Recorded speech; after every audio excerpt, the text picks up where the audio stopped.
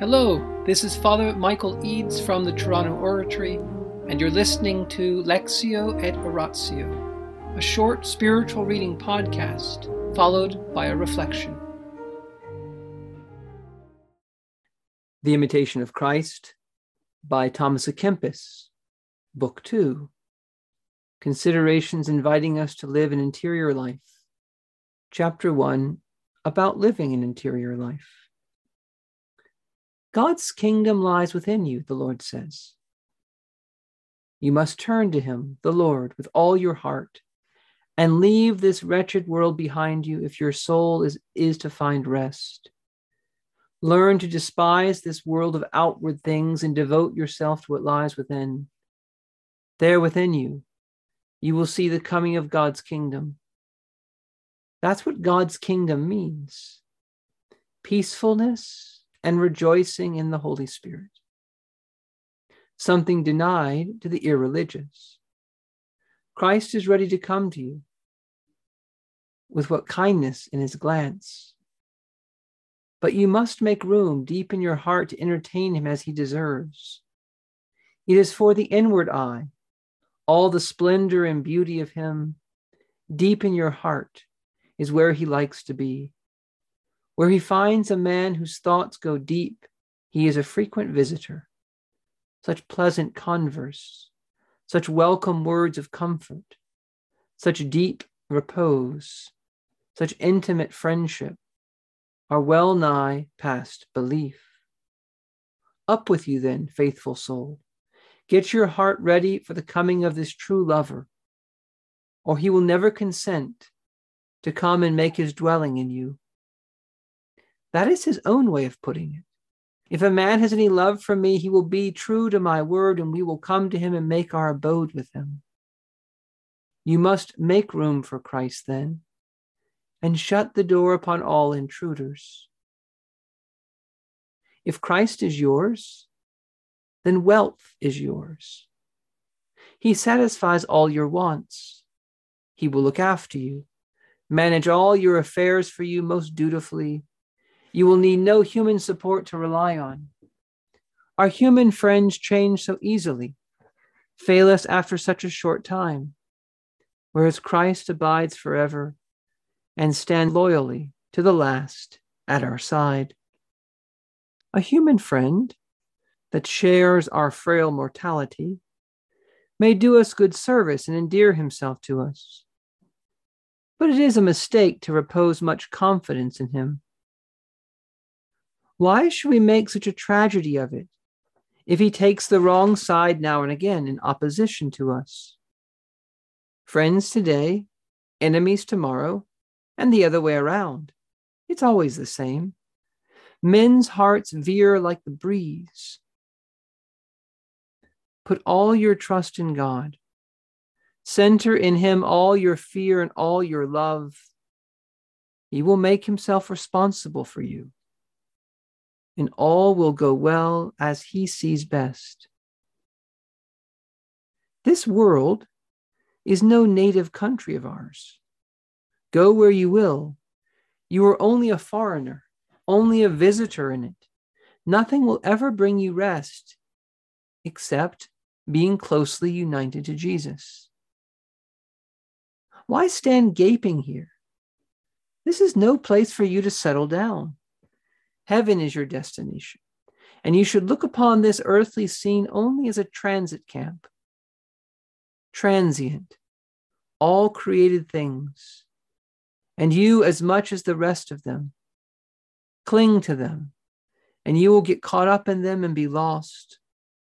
All your thoughts must be at home with God. All your prayer make its way up to Christ continually. Ah, but it is above your reach, you complain. Such high contemplation of heavenly things. Why then, let your mind come to rest in Christ's passion and find in his sacred wounds the home it longs for. Take refuge in those wounds, those precious scars, as a devout soul should, and you will feel in all your troubles a deep sense of consolation. How little you will care for the contempt of your fellow men.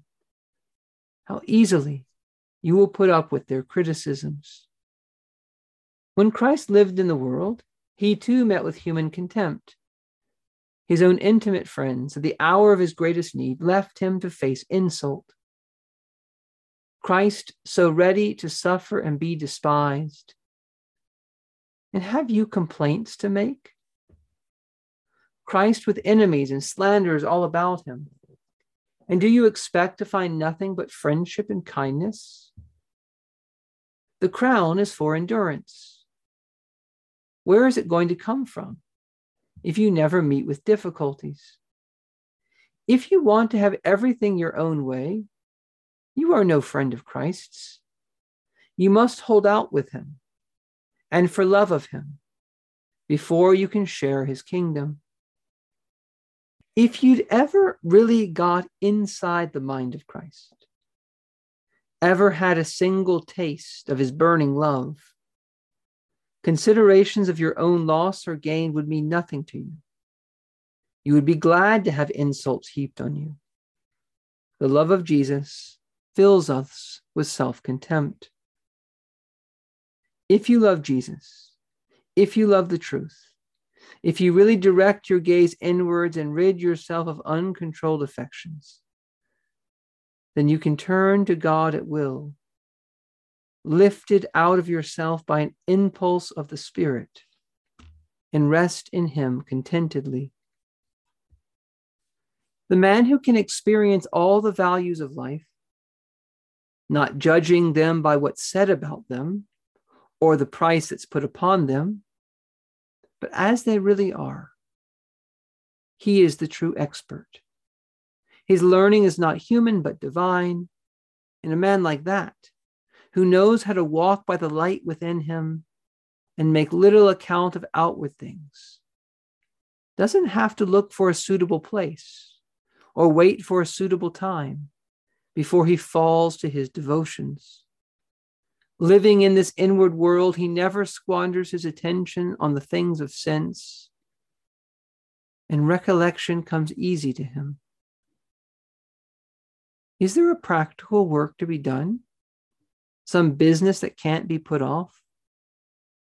He doesn't feel it as an obstacle. He is adaptable enough to take things as they come. If there's order and discipline in your own soul, the doings of other people won't surprise you or put you out.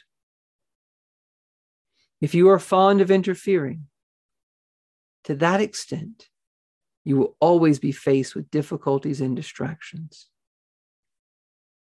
If you are all right in yourself, if you'd really been through the process of purification, you'd be able to turn anything to good account and profit by it. Why is it that such a lot of things get on your nerves and are always disturbing your peace of mind? It's because you've never really died to self, never really weaned yourself away from earthly things. The unchastened love of creatures, that's what disfigures and entangles a man's conscience as nothing else does. If you refuse all outward consolation, heaven will come into your view and fill you again and again with spiritual rejoicing. In the name of the Father, and of the Son, and of the Holy Spirit. Amen. Angels of God, our guardians dear, to whom God's love commits us here, ever this day be at our side, to light and guard, to rule and guide. Amen. Most Sacred Heart of Jesus, Teacher of teachers, have mercy on us. Saint Philip Neri, gentle guide of youth, Apostle of Rome, vessel of the Holy Ghost, pray for us. In the name of the Father, and the Son, and the Holy Spirit. Amen. Thomas à Kempis in this chapter makes a very interesting distinction. He distinguishes thinking about God thinking about the eternal life of God in heaven,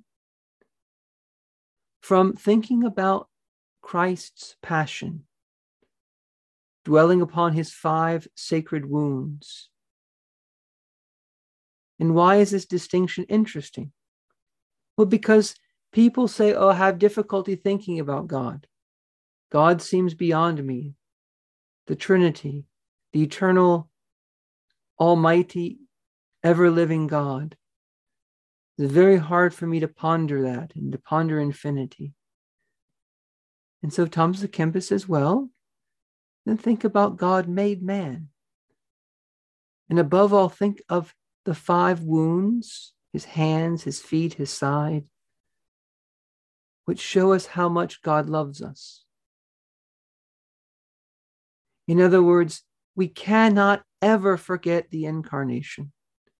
We cannot forget that God wanted to show us not only that he exists, not only that he has an inner life as Father, Son, and Holy Spirit, but he wanted to show us that he's lovable. He wanted to show us how much he desires our love. And so we don't show much faith if we bypass the incarnation, if we think we can somehow mount up to an inner contemplation of God apart from his full revelation in his Son. So in this Easter season, when we're thinking about the wounds that Christ showed, the wounds he kept after he rose from the dead, tonight's reading is very fitting. Because what did Jesus say to the apostles? See my hands and my feet. It is I. Or as he said to St. Thomas, put your finger into the mark of the nails and put your hand into my side. Those are the 5 wounds, the 5 sacred wounds, the hands, the feet, and the side. And he tells us to take refuge in those wounds, to hide yourself in those wounds. And what does he say can come about from this? What he says can come about is not just knowing Christ as something that we love, that we want to follow, that we want to imitate.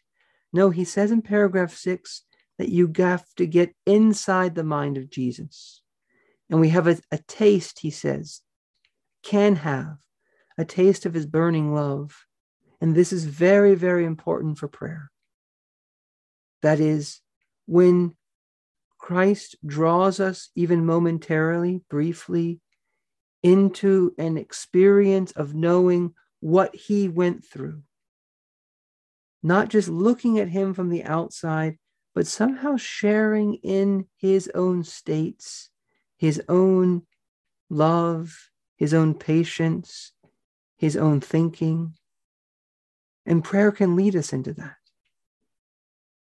And he says, once this touches us, once we get a taste of that in prayer, then so many other things get easier, so many other things follow. Now, as we enter into the Easter season, the devil's going to try to make us really distracted. We've been holding things back during Lent. Now we want to relax a bit. And many of the things we cut out, we're going to try to go back to. And some of them are fine. But we really need to ask the Lord how we can keep serving him. We really want to not dissipate our interior life. We really want to cultivate those practices which allow us to keep our focus on the Lord. In the name of the Father, and the Son, and the Holy Spirit. Amen.